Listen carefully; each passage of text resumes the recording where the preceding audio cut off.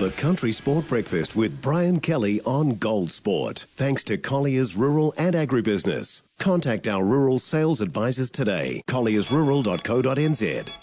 I saw her sitting in the rain, raindrops falling on her. She didn't seem to care.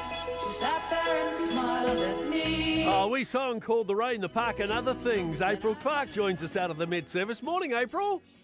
How's it going? Oh, look, very, very well. You're in Wellington, aren't you, at the Met-Service? Yes, and it was a fine morning this morning, which is nice after quite a bit of rain over the weekend, and it's looking to keep that way for the game here, kicking off at 5:30 with the football ferns playing. So luckily for us, that southerly change that we're going to see very late this evening is handily coming in just after, a couple hours after the game finishes.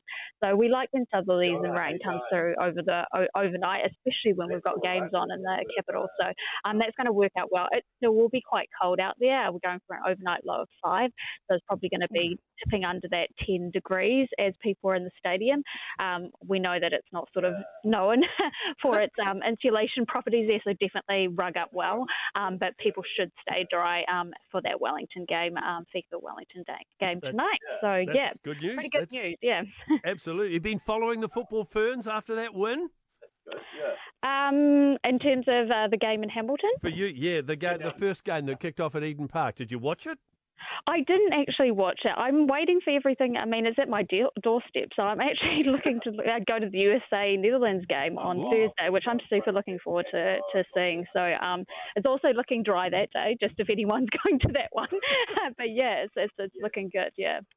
So the other match that's on tonight, and it'll follow the Footy Ferns Philippines game, is in Hamilton, yes. And that's Switzerland and Norway. So what's the weather going to do there? Yeah, it's looking a little bit more showery for them, but again, it looks like the worst of it will be coming after sort of the game finishes. It is showery most of the day for Hamilton, but yeah, so definitely take the jacket if you're heading to that Hamilton game, but we're not expecting the heaviest of showers over those areas. I'm just going to have a quick look.